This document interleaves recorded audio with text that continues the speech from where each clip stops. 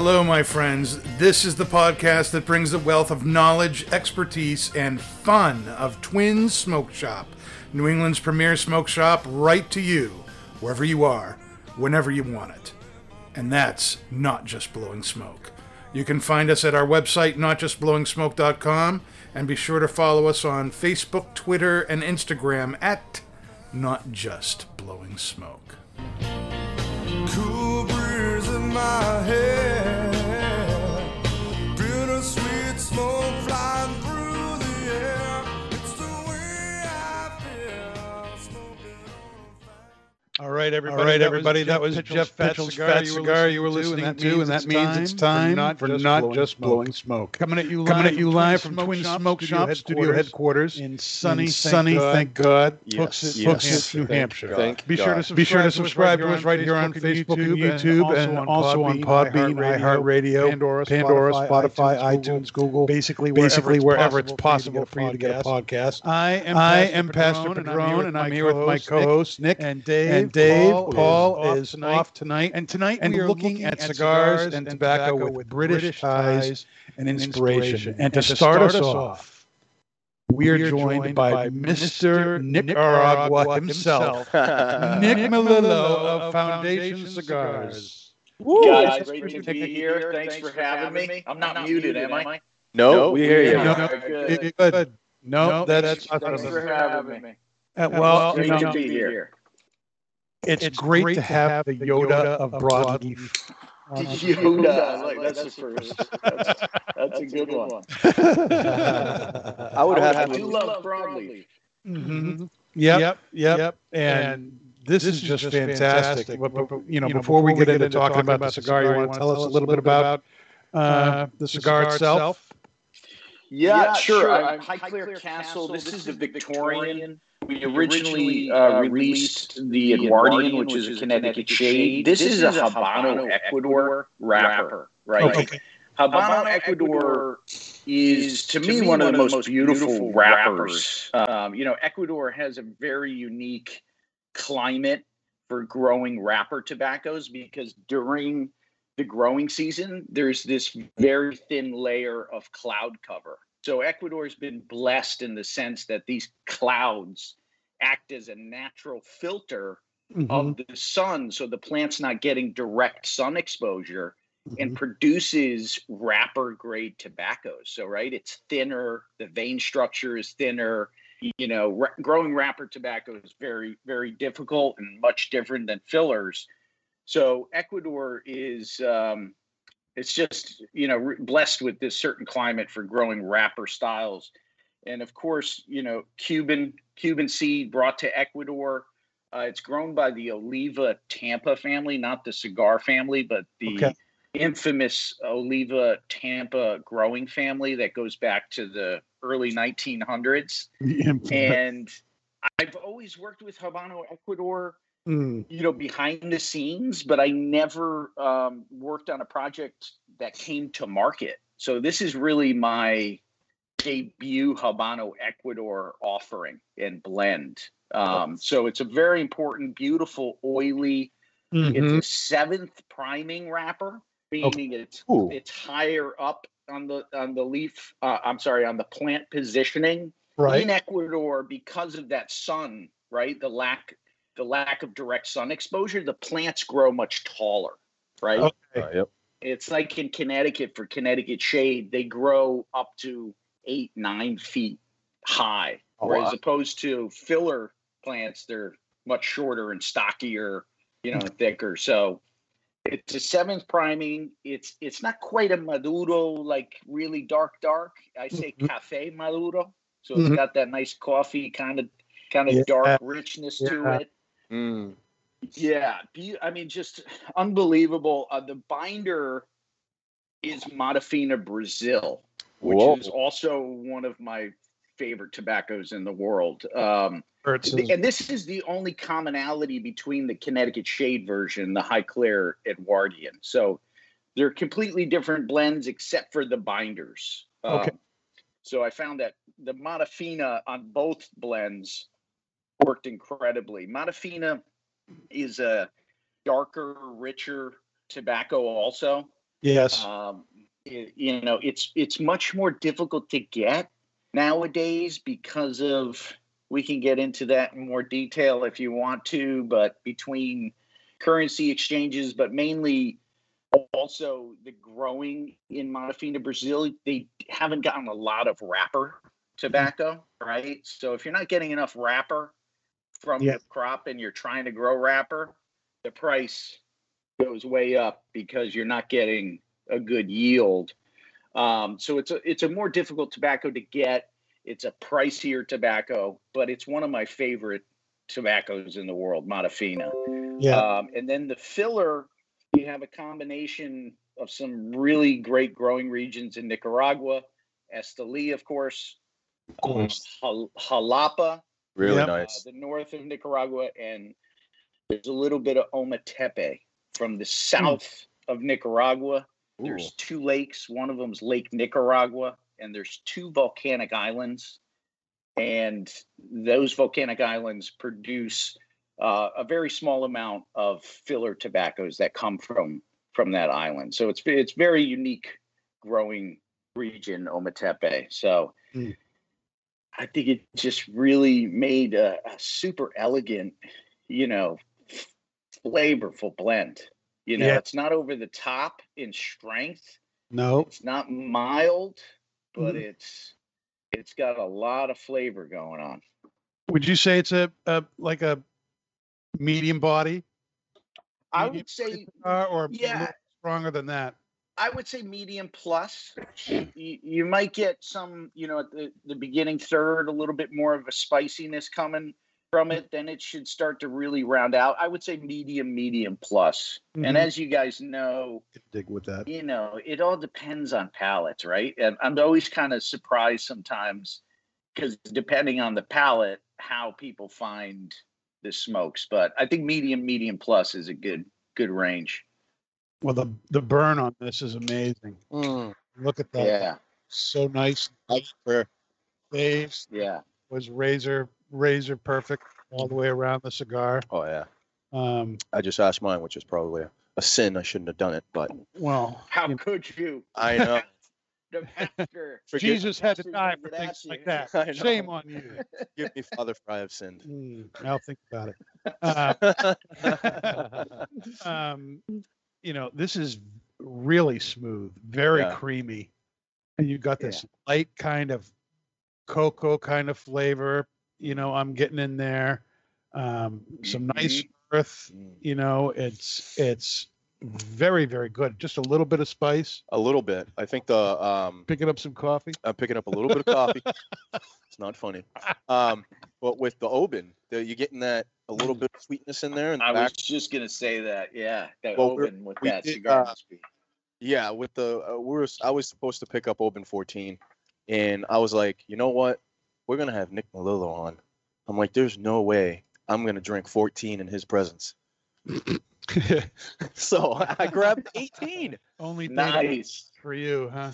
I was like, I grabbed the 18. It's not that much money, and it's a damn good scotch, and especially with this cigar, it's so good together. Oh, yeah. I'm sure Nick's thinking that the next time you do that, he should actually be here.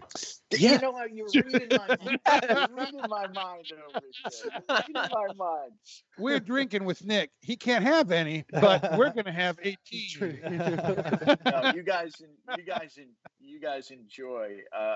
It's actually, I think if I saw anything on the shelf, I might have made that exact selection because I'm a big Oban fan.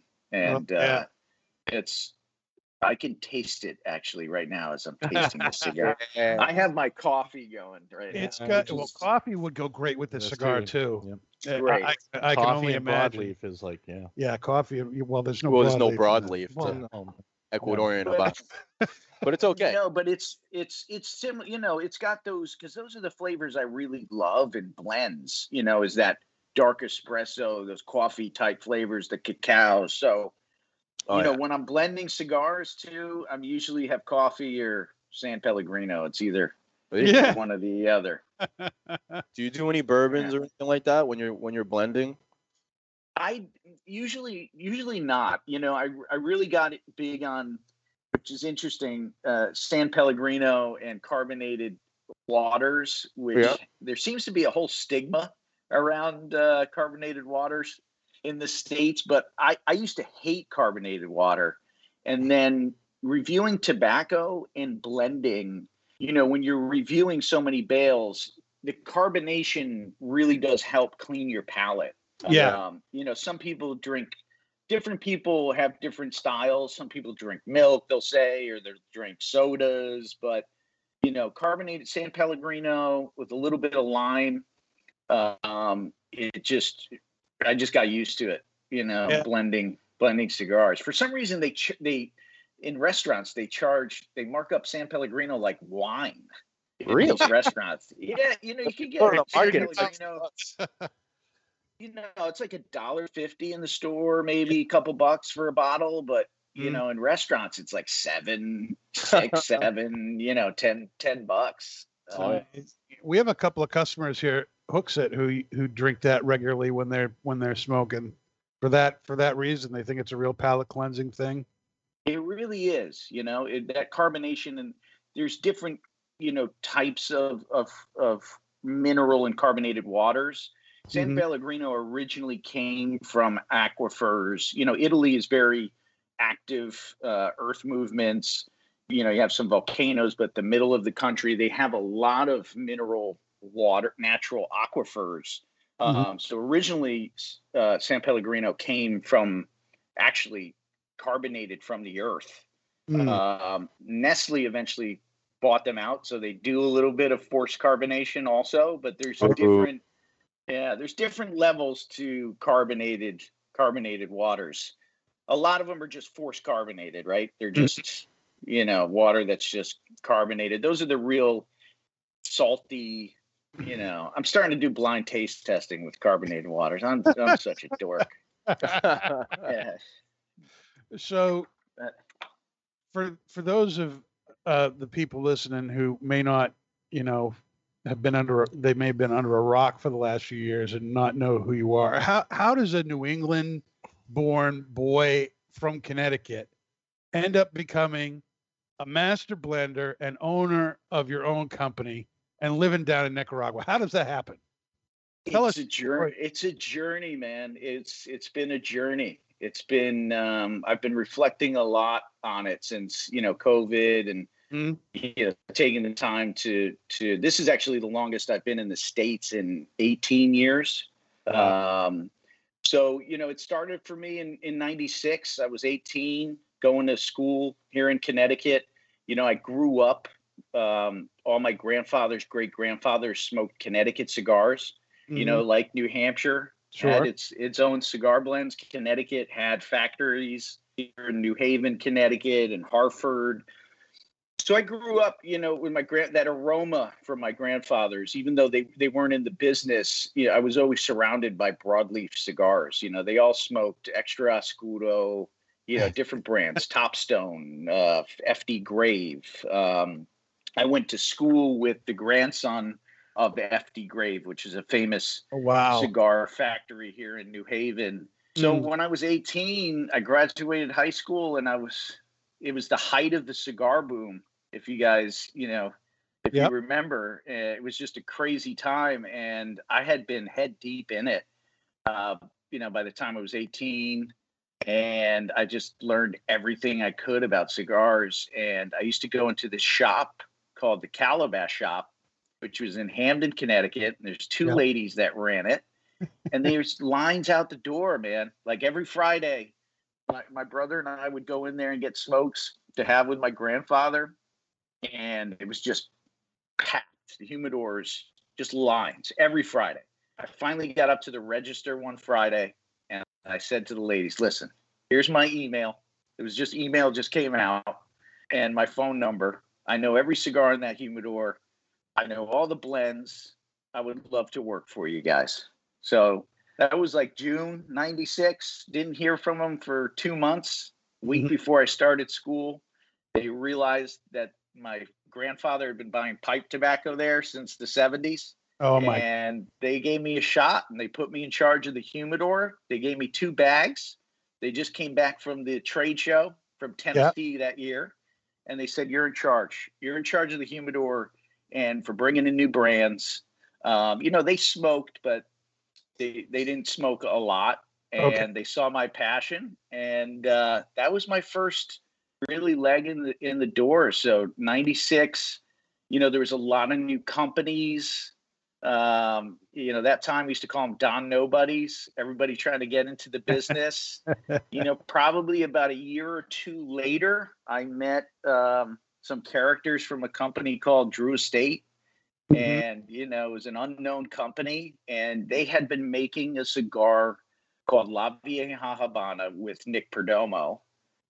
So I brought that into the shop. The first brand they were making was called Somero. Nobody remembers it because it was god awful. That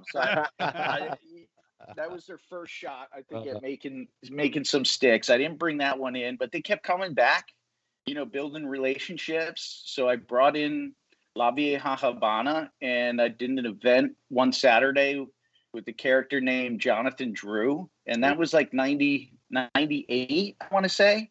And then we just kept in touch from 98 to about 2000, 2003, 2002. I graduated school in 2000. I moved to Italy for a year, came back and worked on my master's degree, then got a job working in Italy again. I said, I didn't finish my master's degree because I got this job, and I said, I can't go back to a classroom. So I bought an around the world ticket.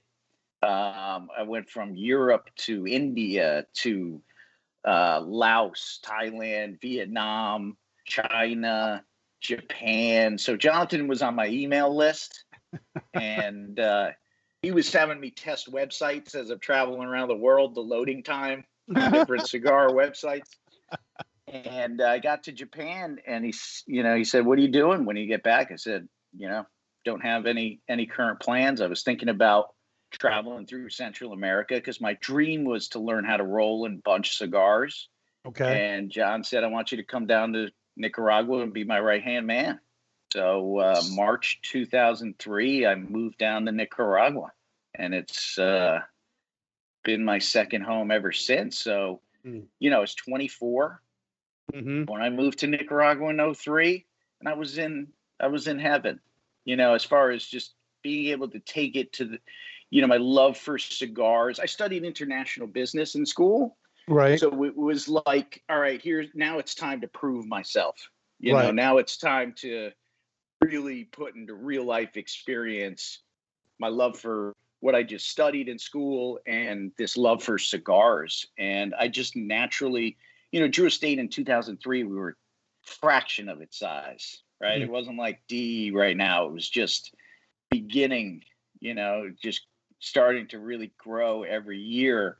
So I just naturally evolved into blending, tobacco purchasing, everything that had to do with the factory. So I was fortunate to learn over almost 12 years, just from amazing people, amazing legends in the industry, and just, I'm always learning. Well, you learned from. What's that? Who are some of these legends that you learned? Plasencias, the Oliva Tampa family. There's a gentleman that works for them in Nicaragua called Gustavo Cura. He's one of these unknown, really masters behind the scenes. You have the Perez family from a company called ASP. Really, it was, different factories, different people, along the way. When I got there in 2003, I remember Pepin when he just came over 2003, and he used to be in a little room, blending cigar, and I would just, soak in. And to this day, I'm constantly learning because it's something with tobacco. You have to observe, and you can't have any, really preconceived notions. You always have to be open to listening to the leaf. And that's like the real, tobacco guys, they know the leaf almost on an intimate level. Yeah. and I'm just always trying to learn and grow. So that's how I've gotten to this point. Awesome. So that's quite a journey, man. Yeah. So after 12 years, I made the really difficult decision to leave DE in 2014. And it was probably one of the most difficult decisions of my life because, being in Nicaragua all the time, the team there became my family. It's being a foreigner living abroad, it's a little bit different than I think working in your hometown. So it was a tough one, but I knew if I didn't start my own company, I probably wouldn't be able to with all this regulation BS going on. And can we swear on the show, or is it not? Oh, well, Kurt, swear. All right, no swear. I'll keep it clean. Hey, no. If Kurt says no, I'm going to try to abide by that. So I decided to spread my wings, and I started Foundation in, I launched at the IPCPR in July of 2015. Yeah. And it's been nonstop. It's in 5.5, 6 years. Yep. Let me tell you, it's, COVID's been crazy, but for me, I have to say, I needed to stop because, can you guys hear me? I hope my connection's not bad. It's been 5 years nonstop, just a lot. It's been a lot. Learning a lot. I was never on the sales and distribution side of things. So managing Nicaragua and then also sales and distribution, it's nights, it's been weekends, it's crazy travel schedules. So, but a lot of people we've had on were actually looking back on it, kind of liking the fact that they didn't have to travel so much. Yeah, I mean, to be honest, I was at a point last year, I finally got to Nicaragua in February, and I was really at a point where I felt like I was either going to get sick from the schedule I was trying to keep, or have a mental breakdown because it was just really aggressive. The travel really, it takes a toll on you. It's not, when I was 24, it was a little bit easier, but it's tough traveling. It's just keeping healthy. So, and if you're not, it doesn't matter where you're at, you're not going to be able to do anything. True. Exactly. So tell us a little bit about Highclere Castle, and, how did you hook up with this British thing to come out with? I mean, you're all Nicaragua, you're all the Wise Man, the Elowense, and then all of a sudden Highclere Castle comes out. I mean, it's like, completely different things. Yeah, it's an interesting story, man. It's you have to do it. It's kind of bizarre how these things work out. So I actually met through a shop here in Connecticut called Mickey Blake's. One of the owners introduced me to a good friend of his about 5-6 years ago. His name was Adam Von Gutkin. I was like, all right, that's an interesting name. Adam and I met, and Lou from the shop was just like, you guys got to know each other. There's something, I don't know what it is, but you guys have to know each other. And he was right. We met and we just started bouncing ideas. He's an entrepreneur and distilled moonshine here in Connecticut, called Onyx Moonshine. So his family goes back to, the 20s, before distilling moonshine in Connecticut. So he set up a small batch distillery in Connecticut, and he ended up going to Highclere with his wife, and he ends up befriending Lord and Lady Carnarvon that live at the castle. And it just happened really naturally. And they started talking about alcohol because he was distilling, and they started to develop a project called Highclere Castle Gin. Yes. Which, the Highclere estate is 5,000 acres. It's an active farm. So they started developing the gin, which is been they're launching. They've been launching this past year and a half. But in the discussion, cigars came up because cigars at the castle. There's a cigar room. This is the location of where Downton Abbey. The show Downton Abbey. It's really the real Downton Abbey takes place. Yep. And even in the first episode of Downton Abbey, at the end, after they have dinner, they retire to have cigars. So my buddy Adams, they're talking about gin, cigars come up, and Adams says, you have to meet Nick. Nick's in Nicaragua. You guys should meet. We should do something.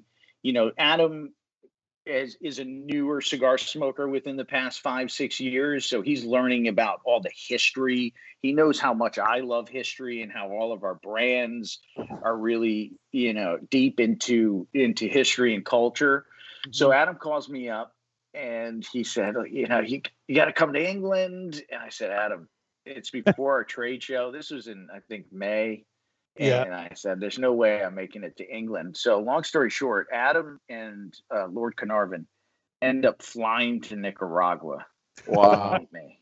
So Lord Carnarvon comes to Nicaragua.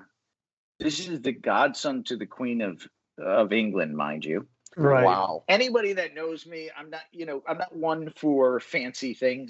Money is not something that really impresses me. It's not something. Do I like money? Of course. Is it a tool? But someone that's, really wealthy, that alone doesn't really impress me. So I had a little bit of preconceived, notions before meeting Lord Carnarvon. I thought there would be, maybe a little bit of an air of, hoity-toityness going on. And he ends up coming to Nicaragua, and we just hit it off. Just an amazing, down-to-earth gentleman, really funny, very dry sense of humor, but hilarious.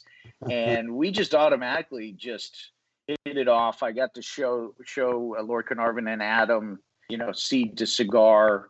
And it was just an amazing trip. And that was really the root of how Highclere started. So I ended up working on some blends for Lord Carnarvon, and we ended up launching, I think I want to say now 2018 Highclere Castle Edwardian. Sounds about right. And so that was the beginning of, for me it was just perfect as far as fitting within the foundation portfolio because there's so much history within Highclere.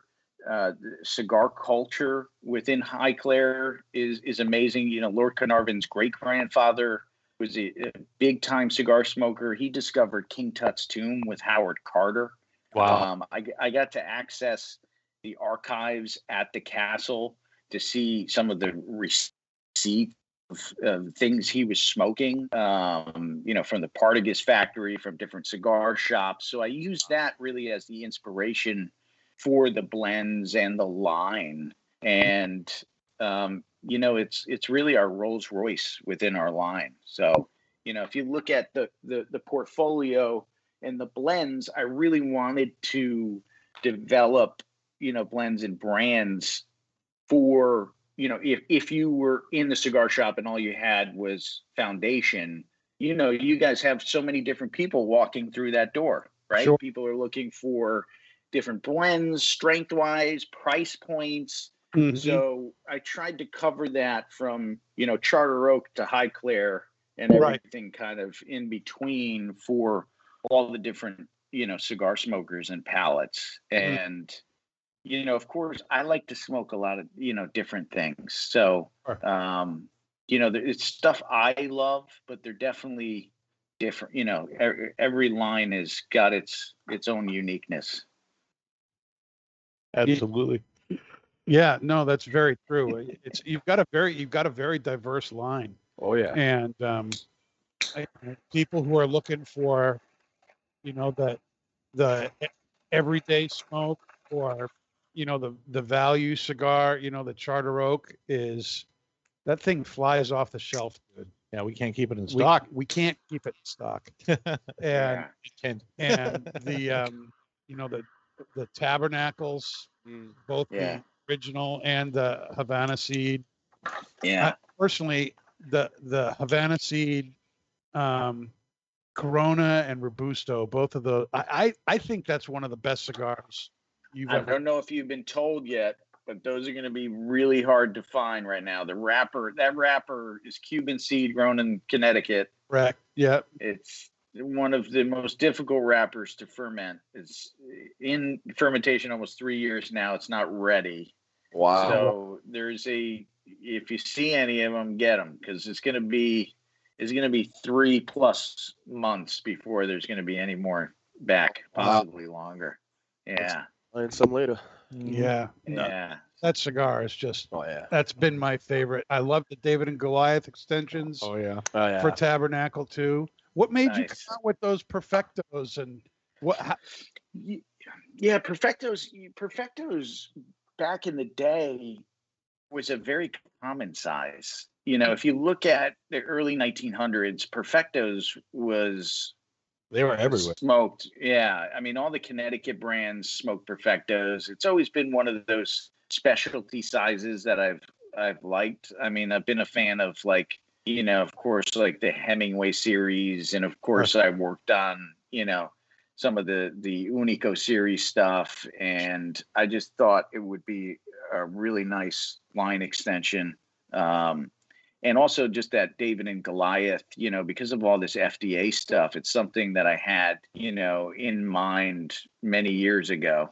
So it's Goliath with the theme there. Yeah. And it kind of fits with the whole Tabernacle, theme. Sure. And those blends have just been really, really delicious. Yeah. They have been. I got a problem with those Davids. Yeah. Yeah. Now, a couple of weeks ago, we had Justo Aroa on the show, and he shared that one of the big challenges that he's having to deal with right now is the availability of wood, trying to find wood for boxes and wood being more and more expensive. Is that an issue that you're having to deal with as well, or is that not as big of a thing for you? So it's so funny because a friend of mine makes all my boxes in Nicaragua. So he's had this box factory for some time, and he's just a great guy. But we have been noticing, issues with this. So we actually had on order container of wood. So we ended up getting everything we needed, and actually just got to Nicaragua a couple weeks ago. So we're in good shape, knock on wood. No pun intended. I see what you did there. Yeah. So right now it's interesting because we're definitely in a mini boom. I don't think it was tough to see when COVID hit, but people are home more. I think people are learning more about cigars in general. You guys could probably even tell me more, but I think we're very fortunate that we're in an industry that, I know we had a lot of issues and being shut down, but not completely shut down. Cause it's been a crazy year, man. Holy cow. Yeah, you're not kidding. I know you guys know that, but everybody knows that. Well, I think everybody thought when the whole thing was starting that we were all going to shut down and, wondering what was going to happen. And we're fortunate here at Twins. We had, we were able to have a nice, we were big enough that we could do curbside service and so it became kind of the, we were the Sonic of the Sonic of we deliver the cigars outside and everything. And then about 7 weeks into it, we were able to open on a list so that people could come into the store, couldn't stay smoke. You couldn't have the bar, but people could at least come in. And it was so funny how, when people were doing the curbside thing, they couldn't remember what they liked to smoke. Right. It's so much a visual thing. They'd go to where they know it was and pick it up, but you asked them to tell you what it was they were smoking, and so many people had a hard time with that. And that's fascinating. That fascinates me, and in the sense of branding, right, and building brands, and sorry to cut you off. I was just no. I find that information fascinating because it was refreshing to me to see Foundation being a newer company. Mm-hmm. See people still, searching out Foundation brands through all this. We're a small company compared to, many others. So new company, and yeah. But then, and we're fortunate too, being in New Hampshire where there's no cigar tax. Mm-hmm. We That's a great thing. We ended up having a record year. Yeah. And this year is looking like it's going to be another record year. I know that isn't true across the board. I know a lot of places, especially when taxes are higher, have been really struggling. But we've seen people working at home more, and so they want to smoke more. And and for a good long time there wasn't anything else to do but start a fire in your backyard and have a cigar. You couldn't do anything else. Just it's a great thing for stress, man. Stress relief. God. Yeah, dude, I have 3 girls at home. I live in the estrogen palace. Stress is my life. God bless you. Tobacco, that's been how I've been dealing with it. Man, my wife's Puerto Rican and Cuban. Yeah, you have a talk about peligrosa. A little bit. Just a little bit. You gotta you kind of constantly walking on, thin ice, and almost a military mindset when you're home. And yes, miss. Yeah, no, miss. Okay. Keeps you in line, man. Somebody's got to keep you in line. Oh yeah. If she wasn't there, I had a conversation with my wife the other day, and and I told her, I'm like, if you weren't here constantly on my culo, and nothing would get done around the house. The chickens wouldn't have food. Probably true. Dog get food or water. You have chickens? I have chickens and turkeys, and I have a 120-pound Rottweiler named Zeus. Oh, that's a great name. That's a great name for a dog. He's my son. I love him. That's awesome. That was my nickname at the factory, Rottweiler. I see him all chill, but there you go.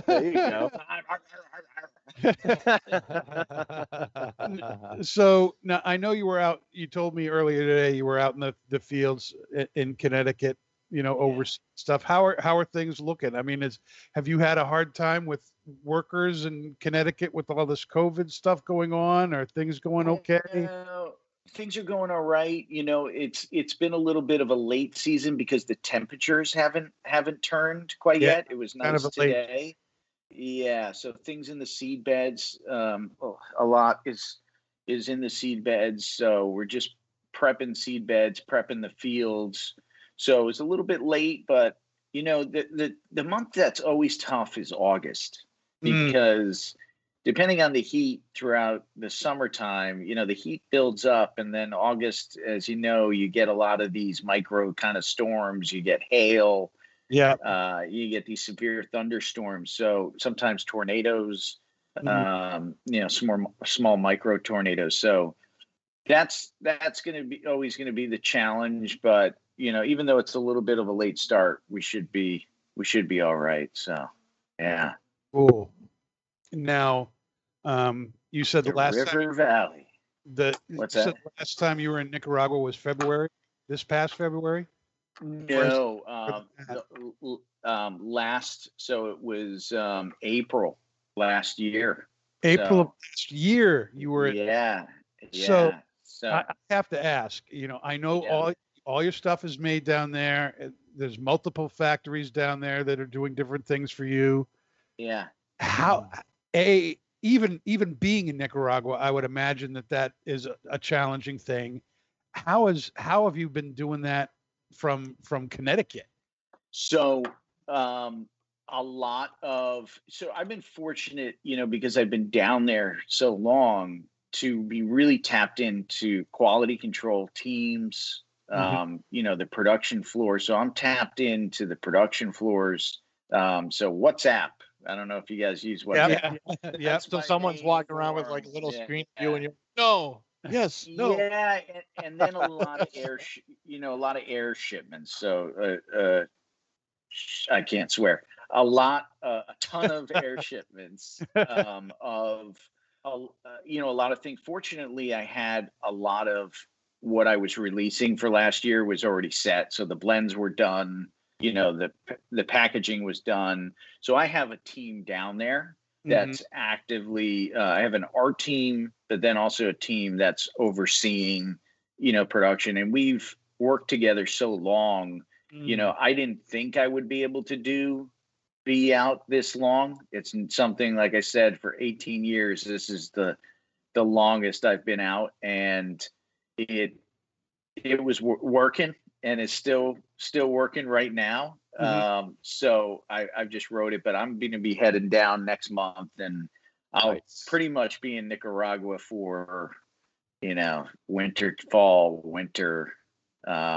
Moving forward, I'm probably going to be spending, most of my time moving forward there. I'm not going to be doing as much of the road show, in the States. And I just hired an outside sales director. So he's going to be managing our outside sales team. He's going to be on the road and start picking up a lot of that work that I was kind of doing, here and there. I was back and forth between Connecticut and Nicaragua. I was commuting to New York. It was, So I've been fortunate, and I work with really great manufacturers, and it's just constantly being on top, right? It's every day. If you saw my task lists and my, it's just constant. You think it would be a little bit more easygoing, but every day is just, nonstop, man. It's so a lot of air shipments, a lot of video chats, a lot of just working with the team and make sure you have your finger on the pulse. That's the name of the game. So moving forward, it's not, with new stuff and just, things like certain things take, of course, twice as long to do than compared to being down there.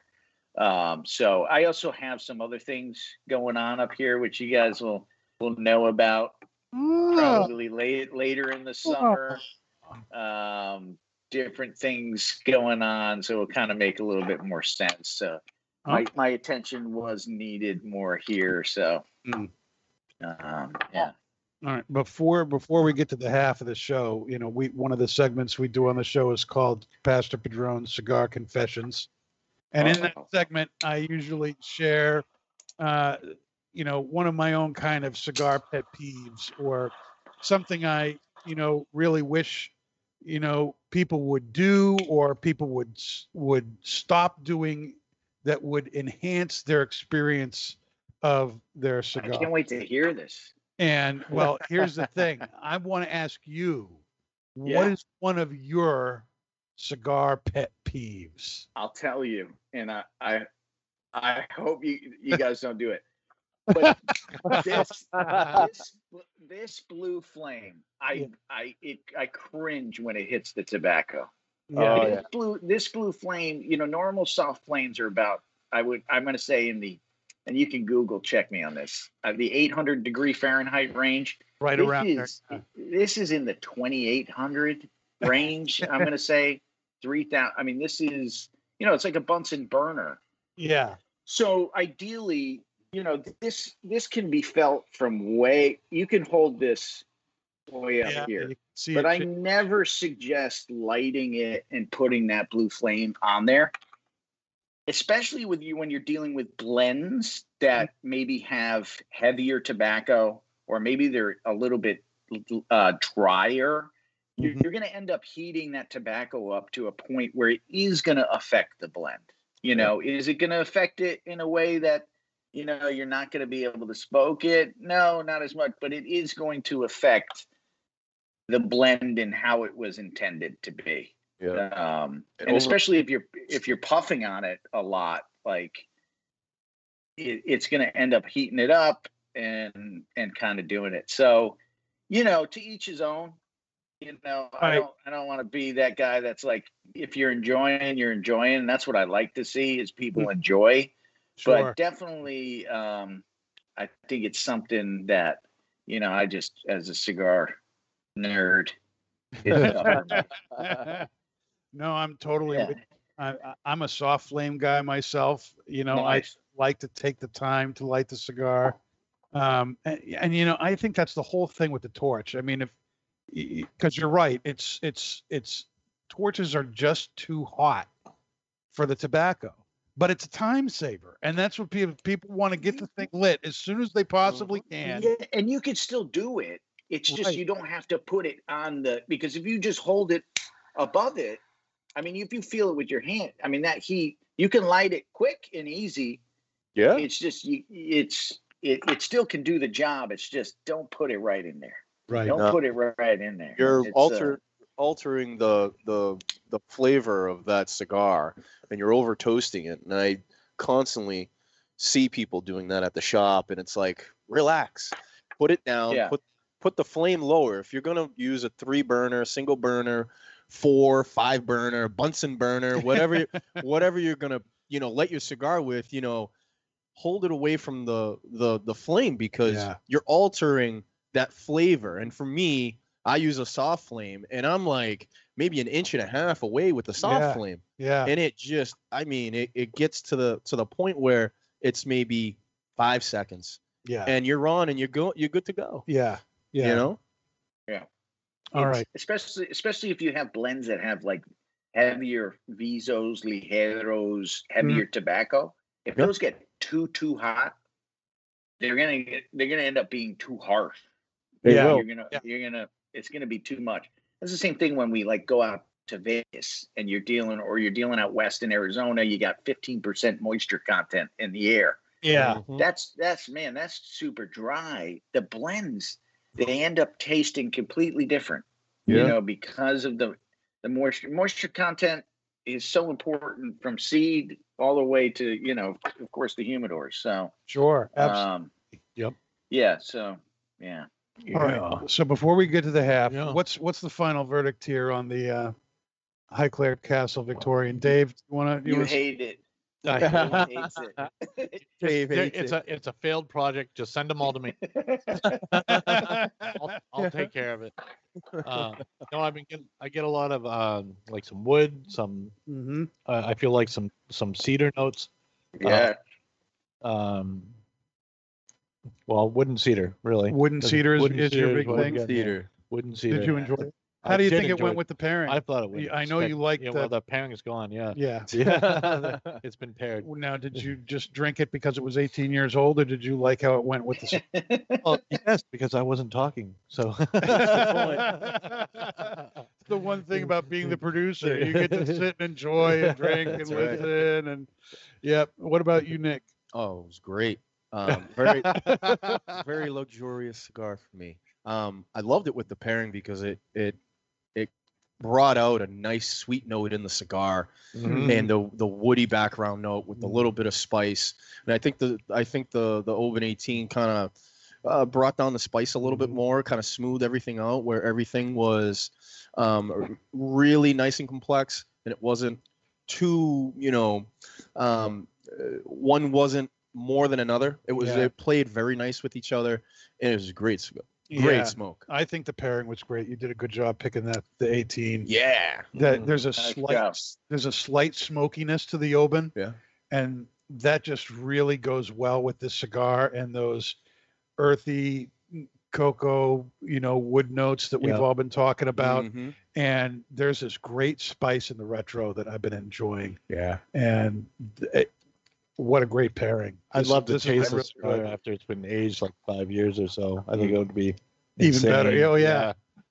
Retro is where it's at. You have to promise me the next time we do this, we'll do the Highclere Edwardian, which is the Connecticut Shade, and I'm going to send you guys some Highclere gin. Ooh! I was never a big gin guy, but you have to try the Highclere gin. Regardless, make sure you email me your address. I'll get you guys some. Sure. They sell it in the liquor stores here in New Hampshire. Well, they do. On the shelf. Awesome. Oh boy. We gotta get Twins to get a little bit. It's really unique. They use oats in the blend, which is, to me, it really sets the, it's very unique, the gin. I had my first martini, Highclere gin martini, and I never had martinis with gin before, which a lot of people say that's the original, like, martini was with gin, but it was too good because it has this sort of like creamy finish that kind of balances out like the juniper notes, which I think is really fascinating. So I drink it, even neat. It's actually quite nice. Well, especially, maybe, I know we were talking before the show about you maybe being in town in September for Kurt's show. Maybe we can do that. Maybe we can do it live. That would be great. That would be cool. Be awesome. Not that this isn't awesome, Nick. But this is great. That Oban, we might have to do both next time. We'll have Nick send you a little nip out of the bottle or something. Absolutely. one of those traveling vials. Yeah.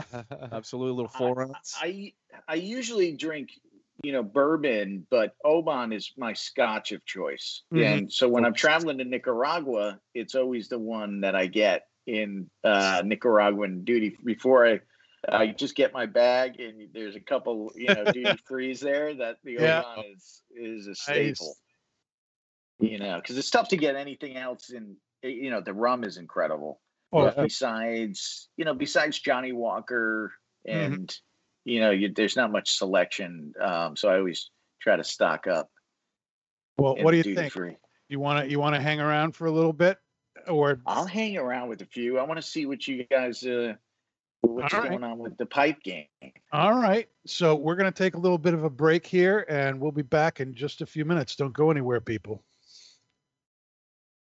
Go. All right. We're back with Nick Melillo, and Nick, it turns out, is a pipe guy. Yeah. How awesome is that? That is the greatest. Now, had I known this, I would have taken more time and set him up with some of this stuff. But and I'll make sure he gets some, knowing that you enjoy this. Do you enjoy English blends? My mixture and stuff like that. Oh yeah. All right, man. I'm a big Latakia guy. All right, I'm a big Perique guy. Ooh, I might have to send a bunch of stuff. Knowing that you're a pipe guy. Those Navy rolls are something else. Yeah. I mean, there's something when that tin just opens up. It's just. So you're smoking which blend again? This is a blend by GLP's called Westminster. Yeah. It's part of his heirloom tobacco. Let me tell you what it says on the tin here. The very essence of the traditional English mixture. Rich, elegant, refined, and exquisitely balanced. The New World red Virginias are enhanced with a gentle caress of bright leaf, then lavishly seasoned with rich Oriental tobaccos and generous measures of noble Cypress Mountain Latakia. Westminster is a satisfying blend, presenting layers of flavor to delight the senses and develop in the bowl. A perfect everyday smoke. Wow, I got to get that person to write my write-ups. He has the best descriptions on his tins. He does. They're great. He does. Now, as with all GLP's mixtures, this is manufactured right now by Cornell and Deal, and it is listed on tobaccoreviews.com as a Balkan blend. Nice. Latakia, Orientals, Virginia. There's no flavoring in this. It's a ribbon cut. And we're continuing to smoke the Oban with this. And the smokiness in the Oban, I know, is just going to go perfectly with a little bit of smokiness of the Latakia in this blend. Oh, Are you digging it, Nick? I'm digging it. You're digging it? You get it on the retro. Mm-hmm. And it's scrumptious. Scrumdiddlyumptious. It is scrumptious. Mm. That Latakia, my goodness. Mm. It's really good. It's really good. I love this. Is what, an English blend, right? It is an English blend. Yes. I love English blends. One of my favorite blends, just kind of like your regular everyday tin, which that's what I would call it, is Quiet Nights from another GLP. GLP. And oh my God, the deep, rich flavor out of that tin. Mm. I can smoke it all day and get, oh yes, all day. I recommend it to everybody that comes in, because that for me, I love a medium to full body smoke, even in cigars. And anybody that's, looking for pipe tobacco that fits that palate, I always recommend this. We also have Esoterica Tabacchiana, which is unbelievable there too. So it's just a great smoke. Love it. Mm-hmm. What do you guys? What kind of pipes are you smoking? Well, I am smoking an Eric Stokeby 4th generation, Nice.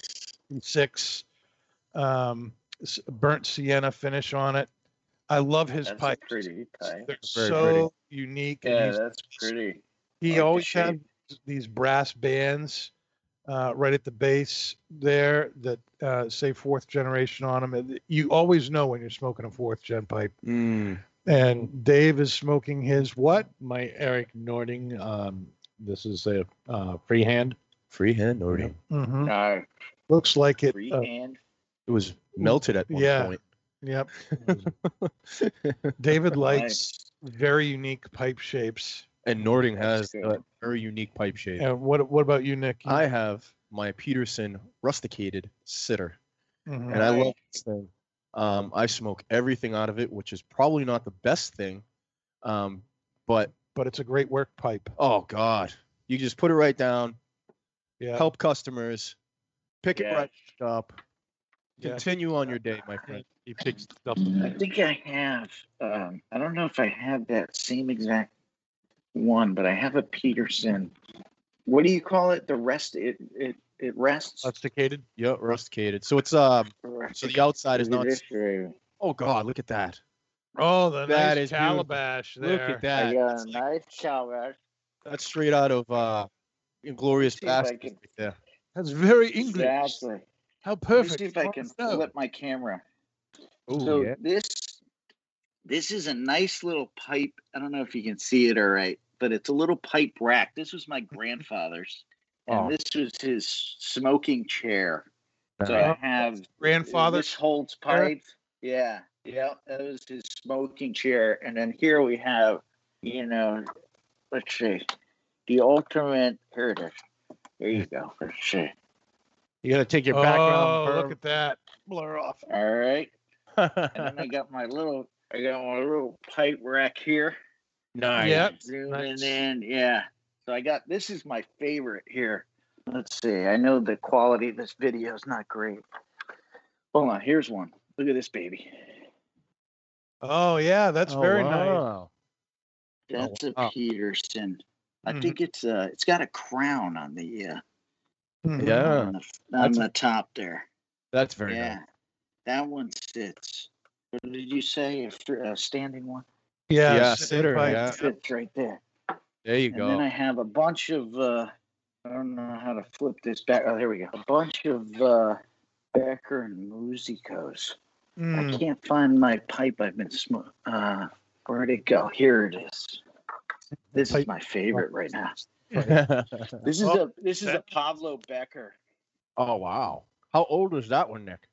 This one, I don't know. I found this one in a store in New York. The other ones I got in Rome because that's where they only sell them when I used to live there. This one I tracked down because this maker, Pablo Becker, he passed away, I want to say now 10 years ago. He was actually a friend of mine, and his partner was Massimo Musico. And Becker's been around for a long time. Right. And then they made a brand called Becker and Musico, which again was only really sold in Rome in Italy. They were really old school. Massimo would say he didn't even have a website. You'd say, where's your, what's your website address? He would say, no, a website? This is my website. And he'd point to the store. He'd be in the store. That was his website. That's awesome. But yeah, I used to hang out with those guys. That was like my spot when I was living in Rome. I used to hang out in the pipe shop because I used to start work at like 4 p.m. So I used to hang out. It was right next to the Trevi Fountain. So it was like, loaded with tourists, but hanging out in that shop, all the local Roman politicians, businessmen, they had a nice little sitting area, and they had a house blend of tobacco. So you could just go in and fill up your bowl. And I just used to go in there and hang out. And then we used to go to the factory. His little factory up the street was right across the street from the Prime Minister of Italy's house. And we used to go in there on Sundays and listen to soccer games and they used to make pipes. So so this is a special one. The briar on it is just it's just such a high quality briar. So the heat, it just it just smokes so nicely because it doesn't get hot at all. Nice. It's so thick. Yeah. Yeah. That's an awesome looking pipe, man. So glad you guys are smoking pipes, man. I don't get to talk pipes with a lot of people. Well, this is one more reason to make sure we get you on the show again. Oh my God! Yeah.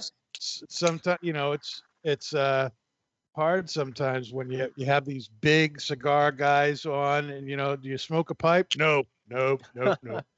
Now you got into smoking pipes because of your grandfather and all. You inherited his pipes and everything. Yeah. Now, what do you enjoy about pipe smoking? Let me tell you, I mean, it's just so different. The tobaccos, I think, are so unique compared to, I call them black tobaccos, which is what the cigar tobaccos are. The Periques, the Latakias, Virginias. It just provides such a different smoking experience, but I've always enjoyed it. I mean, I do smoke aromatics from time to time, especially around certain holidays, just because it when I'm around my family, it really brings that feeling of my grandfather. So it's like he used to smoke. He smoked English blends also, but he did smoke 1Q a lot. Man. Everybody. It was it was called Thornton Street in our shop. So the Calabash where I worked, we actually had the largest pipe selection and bar in the state of Connecticut. So I used to do all the pipe blending, right? I used to have the big mixing bowl. So a lot of guys had, the ladies at the shop had card catalogs, had since, the 70s. So that was my first introduction really to blending. It was just being able to work with the tobaccos and, mix them. And then I started really experimenting, myself with different blends. And it's just great. Once you learn I was fortunate to learn from these guys, Becker and Musico, Massimo Musico and his family. If you ever get a chance, Giorgio Musico. Okay.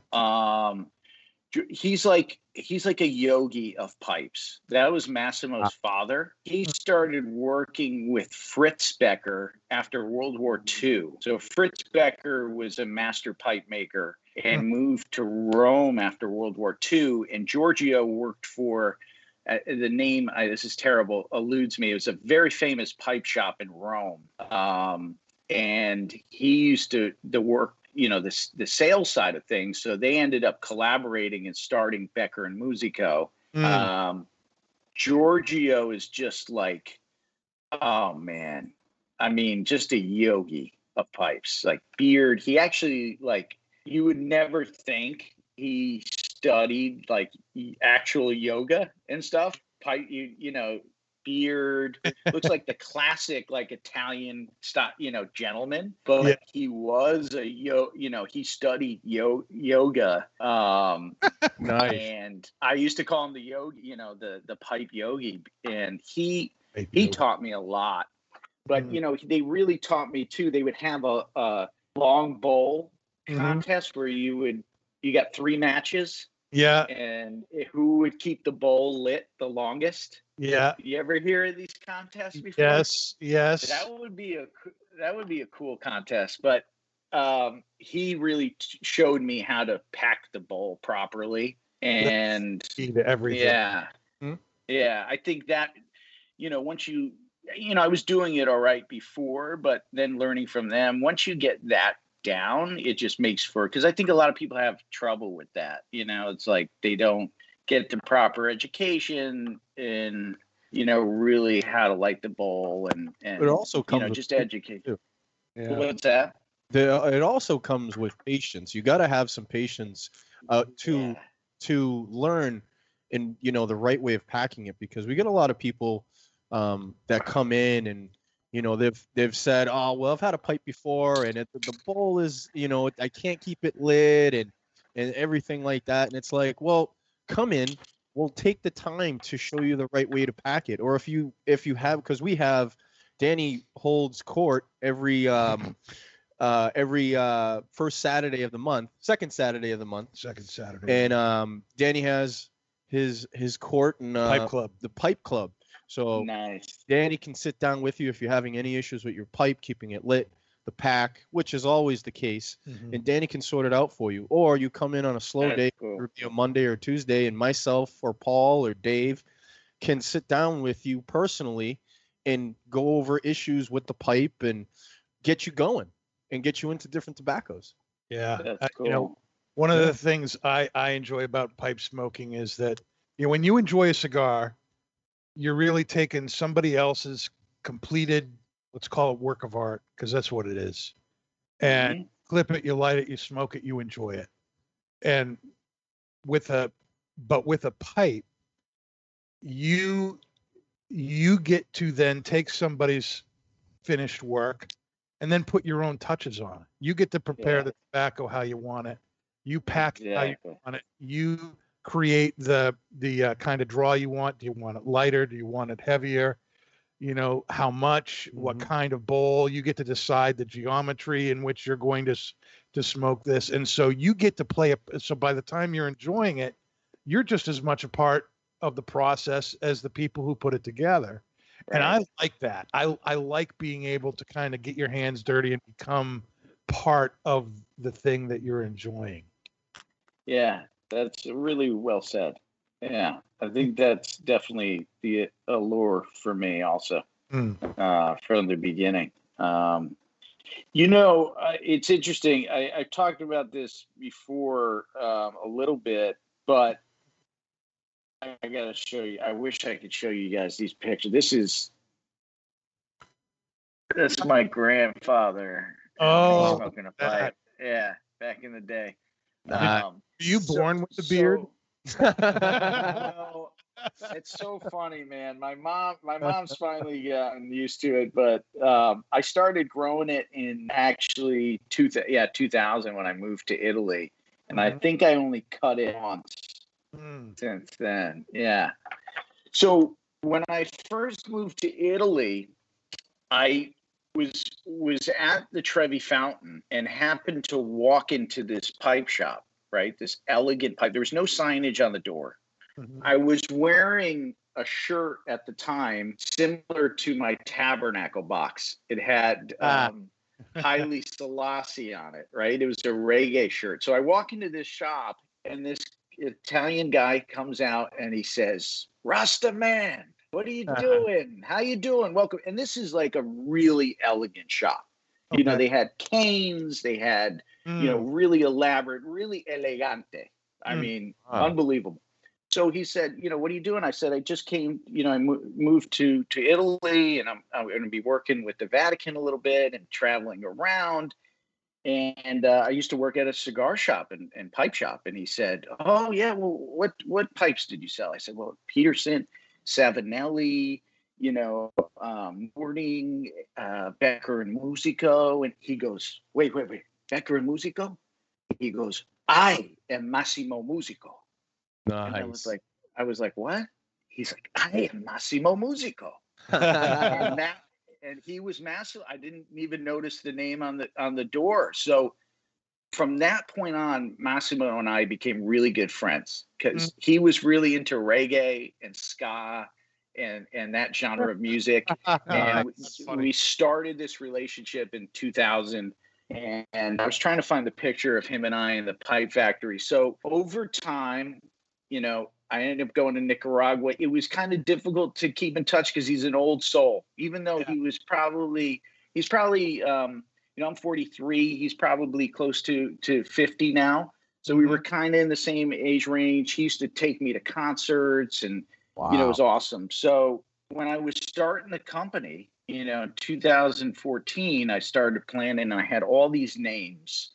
And foundation is a word that comes up a lot within the reggae, with the Rastas and reggae. There's a lot of songs about it. Everything you build is on a strong foundation, right? It all starts with the strong foundation. So Massimo had started a pipe collective in Rome with different. You guys still there? My internet is terrible. I apologize. I'm getting new internet tomorrow morning at 8 to 10. They're coming. So anyway, 11. Yes. Exactly. So Massimo had started this pipe collective of himself and really small pipe craftsmen in Rome called Foundation by Massimo Musico. Wow. So when I started and I was looking through trademarking, the name wasn't trademarked in the States. So I called Massimo up and I said, "Massimo, this is what I'm doing. I'm starting a cigar company and I'm just going through names. You need to get this trademarked so nobody uses it." And I said, "What do you feel if I used it for my cigar company?" He said, "Nicolas, you are the cigar maker. I am the pipe maker. It would be an honor for you to use Foundation." Nice. So he gave me his blessing, and that's really how Foundation really started. And that's awesome. Yeah. So Massimo, I've been trying to get in touch with him recently because I've always dreamed of doing some sort of collaboration with him. With the pipe or selling. He's really amazing. He's like a true artisan and craftsman, to the utmost level of, he's just so passionate, and the way he talks and speaks about pipes it's a whole different level. But we're going to have to get some of those pipes, Dan. Yeah. Well, they're only sold in Rome. Oh, yeah. They're to have a road trip. Yeah, not just blowing smoke world tour. I'm going to try to get in contact with him, and I'll let you guys know if, kind of where they're at right now. Unfortunately, his, partner Pablo Becker passed away. So if you ever find a Becker pipe anywhere, just grab it. Yeah, they're just, they're amazing. Or Becker and Musico. I know, I want to say, does RD Field ring a bell to you guys? They're sellers. I think they used to be a pipe seller to like cigar shops. This is probably back in the 90s, but they used to sell their pipes like in the late 90s. Maybe the last year was like 01, 02, but from after that they just sold within, the European market. So they've been tough to find. Yeah. Sorry for the long. No, that's great stuff. Let me talk a little bit about GLP's Westminster here. I'd love to have Greg on the show. Wasn't able to get him for tonight, but I did find that he wrote a little article on how and why this mixture came about, and so I thought I'd read a little bit of that. And Oh, well, I'll just start. He wrote this right after it came out in 2007. This is, it's called The Road to Westminster, and it is, where is it? It's in the Briar and Leaf Chronicles. If you Google that, you'll find out where it is. And Greg says, the passage of time can be a strange thing. The engagement we experience with the things of life can dilate time in ways that almost seem drug-induced, confounding our sense of rhythmic transit in ways that are inexplicable, producing a sort of temporal dissonance.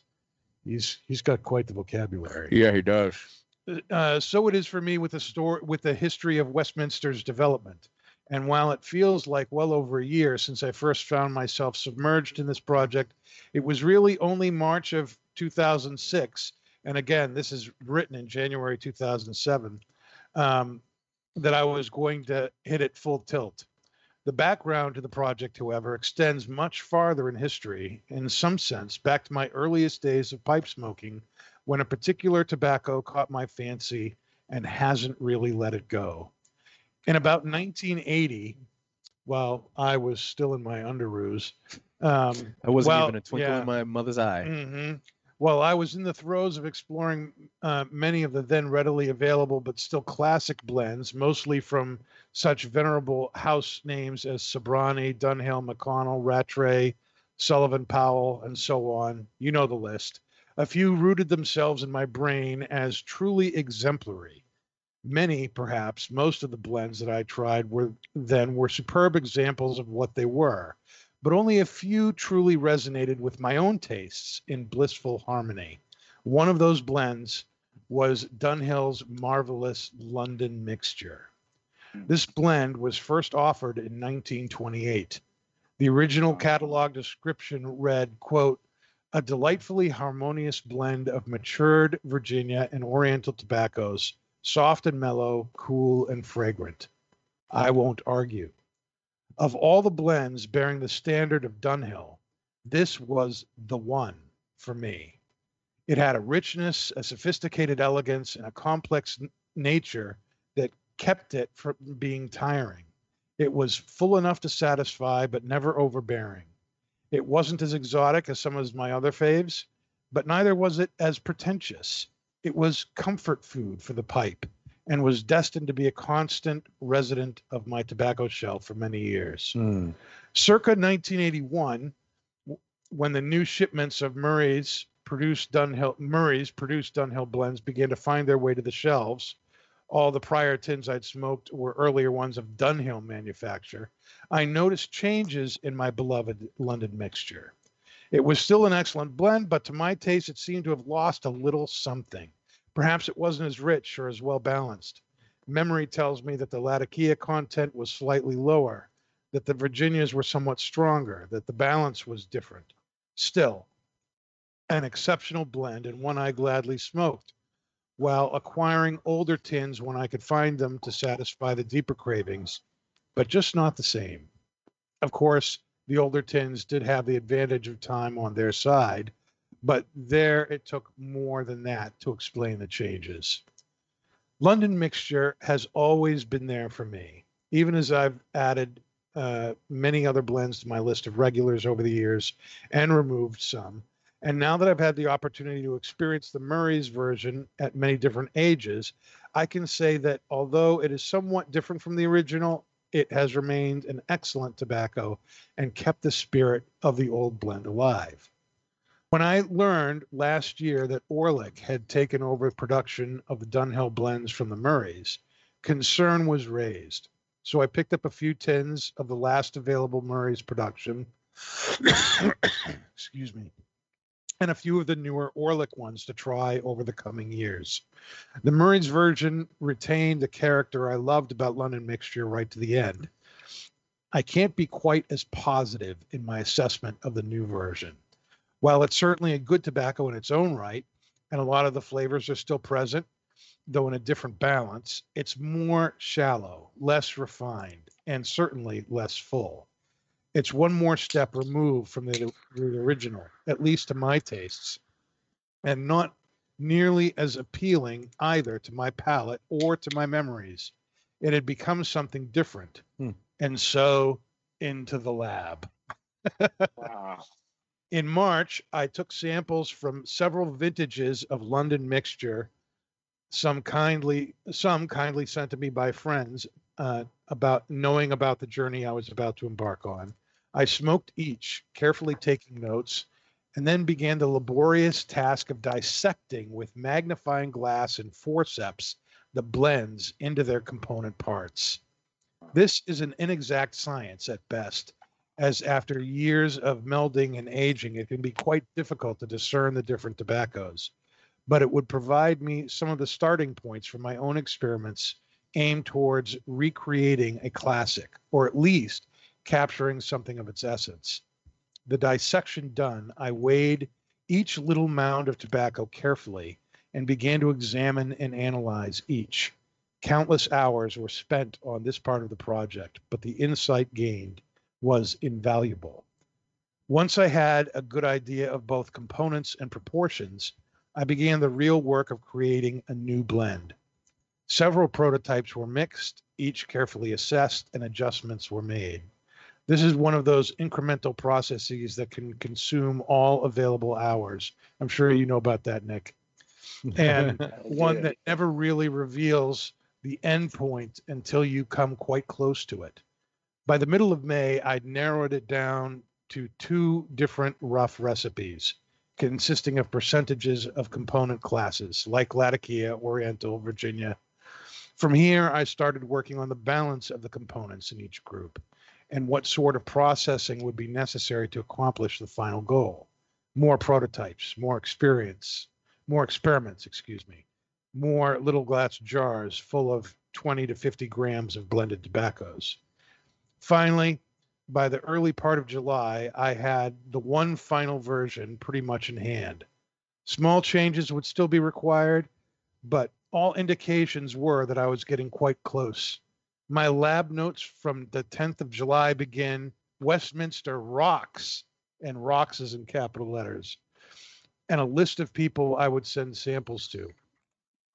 Then it was something of a waiting game. I blended up a batch of this prototype version and put it aside to see how it would integrate over time. Though previous samples had already given me a pretty good clue, fast forward a bit, I sent Craig the manufacturing details and he put some together for sampling at the Core show in Richmond. The response was very positive. In the interim, I'd made some very small adjustments and finalized everything. I set to work doing the label and getting everything ready for production. And finally, in December of 2006, everything was ready to go and the blend was officially released on January 2nd, 2007. I carried this baby for 9 months, and it's as much a part of me as it would be if it were human. I'm still thrilled with the results.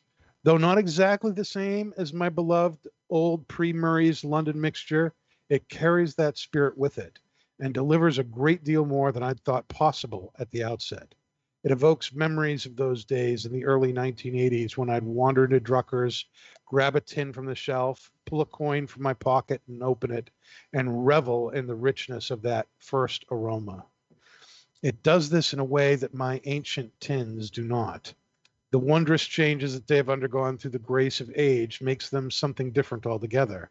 No less meaningful or important, but not evocative in the same manner. In addition to being a delightful smoke, Westminster has allowed me to revisit and in a way relive the past in a way that no other of my blends have. My old tins of London Mixture are magnificent and are part of my little treasure box. One day, if all goes well, a few ancient tins of Westminster will take their place. Wow. You have to get him on this show. That was amazing. It wasn't great, right? And so here's this, this desire to recreate this Dunhill blend that had been around. And this is something that's kind of a unique thing with pipe tobacco that you don't really see so much in the cigar world. That what one company goes defunct or sells the blend, another company picks it up and produces the same thing. Right. You don't. I'm sure that happens. Well, we're going to see it with Nat Sherman, and What Fuego? I can't ever J remember. Fuego. J Fuego. Well, it's not J Fuego. It's So it's I can't. Herclots. It's Michael And- Herklots. Yep. So maybe we'll see it that way. But when you see blends passing hands, over 100-year period, and seeing the different iterations of them, and people comparing, oh, this is better, oh, it's worse, it's not like the original, Right. But Yeah. I really think this is a really nice English blend. Yep. It's very well I'm balanced. It's very much- smooth. It's smoky. It's creamy. There's a lot of nuance to it. It's not really overtly this or that. It's just this nice, pleasant symphony of tastes. It's really, really nice. What are you? agree. That's like you took the words out of my mouth. Yeah, it's I awesome. do that It's a very, lot. Yeah, It's- I agree. Totally. It's very smooth, very creamy. Mhm. It's very complex. It's so well blended. This has got to be my favorite English blend yet. Really. Yeah, this is my first time having this, and man, like, don't get me wrong, that Quiet Nights is a hell of an English blend, Mm. but this, it's up there. It's really nice, complex, like Dave said, Mhm. creamy, and especially with the Scotch, you get a nice little that smoky accent in there. It's really nice. Yeah, it goes great with the Oban.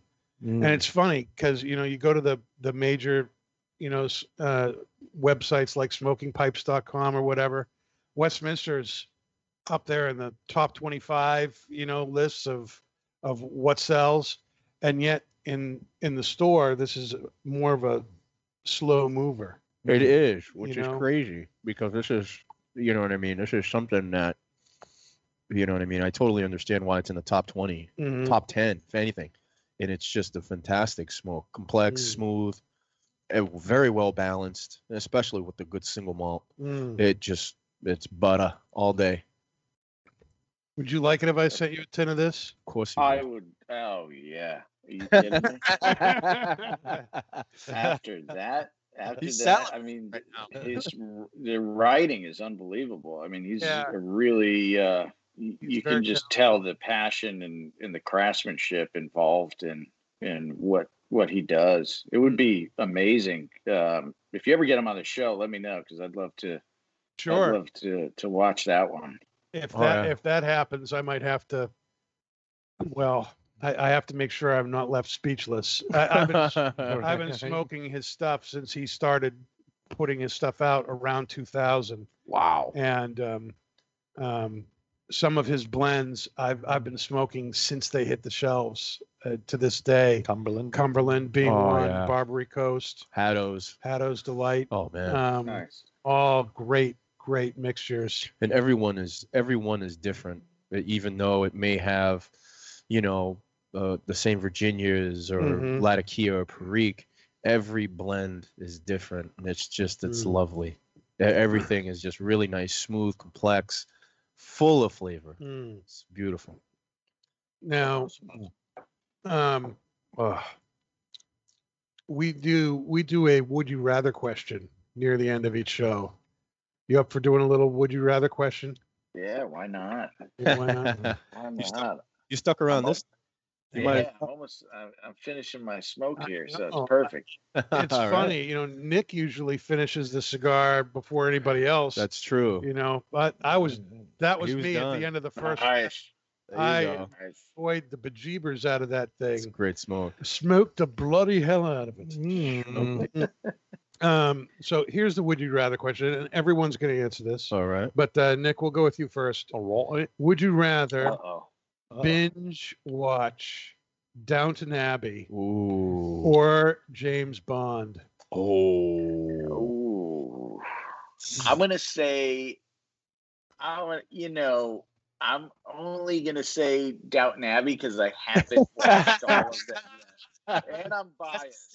I haven't watched all of them, so I James Bond I've definitely watched many times. Yes. So you talking older James Bond or Well, when I was thinking of the question myself, I was thinking older James Sean Bond. Connery? Sean Yeah. Connery. Yeah. Oh yeah. Pierce Yeah, Brosnan. I mean, those are good. I mean, yeah, they're so different, though. I mean, They are.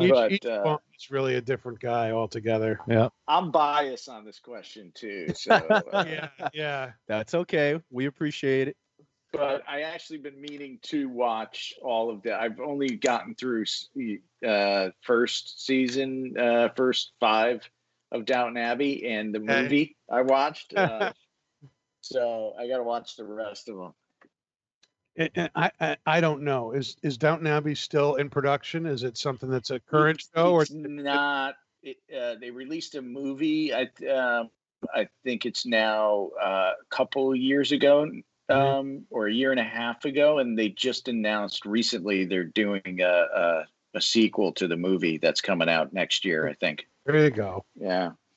So yeah, it's kind of like HBO.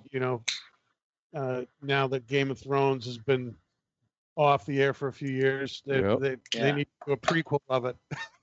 I thought they were working on some other something like another series based on Game of Thrones, but like a different timeline of like something King like of the that. Dragons or something like that. It's based on another one of his books, but it takes place 300 years before the events of Game of Thrones. Really? And that's looking to come out in 2022. But if it's anything like Game of Thrones, I just finished watching that. Did you really? I binged the first 6 seasons, and then I don't really like paying for HBO and all those things, and a lot of time. So, but I recently, now that you can kind of, like with Amazon or whatever, you can just kind of add HBO instead of this $150 cable bill. You can watch all their stuff. I said, well, I'll do that for a month or two and finish watching. And it was so awesome. It's good. Yeah. We'll see. We'll see if I keep it. But what would you, Nick, rather do? Would you rather binge watch Downton Abbey or old James Bond? Old James Bond. I'm a big James Bond fan. Mm-hmm. I'm big on Sean Connery. I love those old James Bond. It was just so the acting and everything was just so. It was just so crazy. But it was I slap you, woman. Tell me. Consider. I'll slap you. Oh, stop it, James. Oh, I love you, James. You got the point. But yeah, just probably because more so than not is because he's passed away, Sean Connery. Yeah. And I think I watched almost a lot of his movies. I was a big Sean Connery fan. I loved him, especially in the James Bond. I started watching the James Bond with him, and then when Pierce Brosnan took over, and then Daniel Craig, and I love everything about that. No, you skipped Roger Moore. Roger Moore, my apologies. Good old Roger Moore. Good old Roger Moore. But it would, for me, I could probably watch 007 every day. You know what I mean? My family's big in military and police, so for me it's like it's second nature. One of my favorite scenes with Roger Moore, it was in when in Octopussy, when he's like looking at the babe's tattoo, and he says, what's that tattoo there? And she goes, oh, that's my little Octopussy.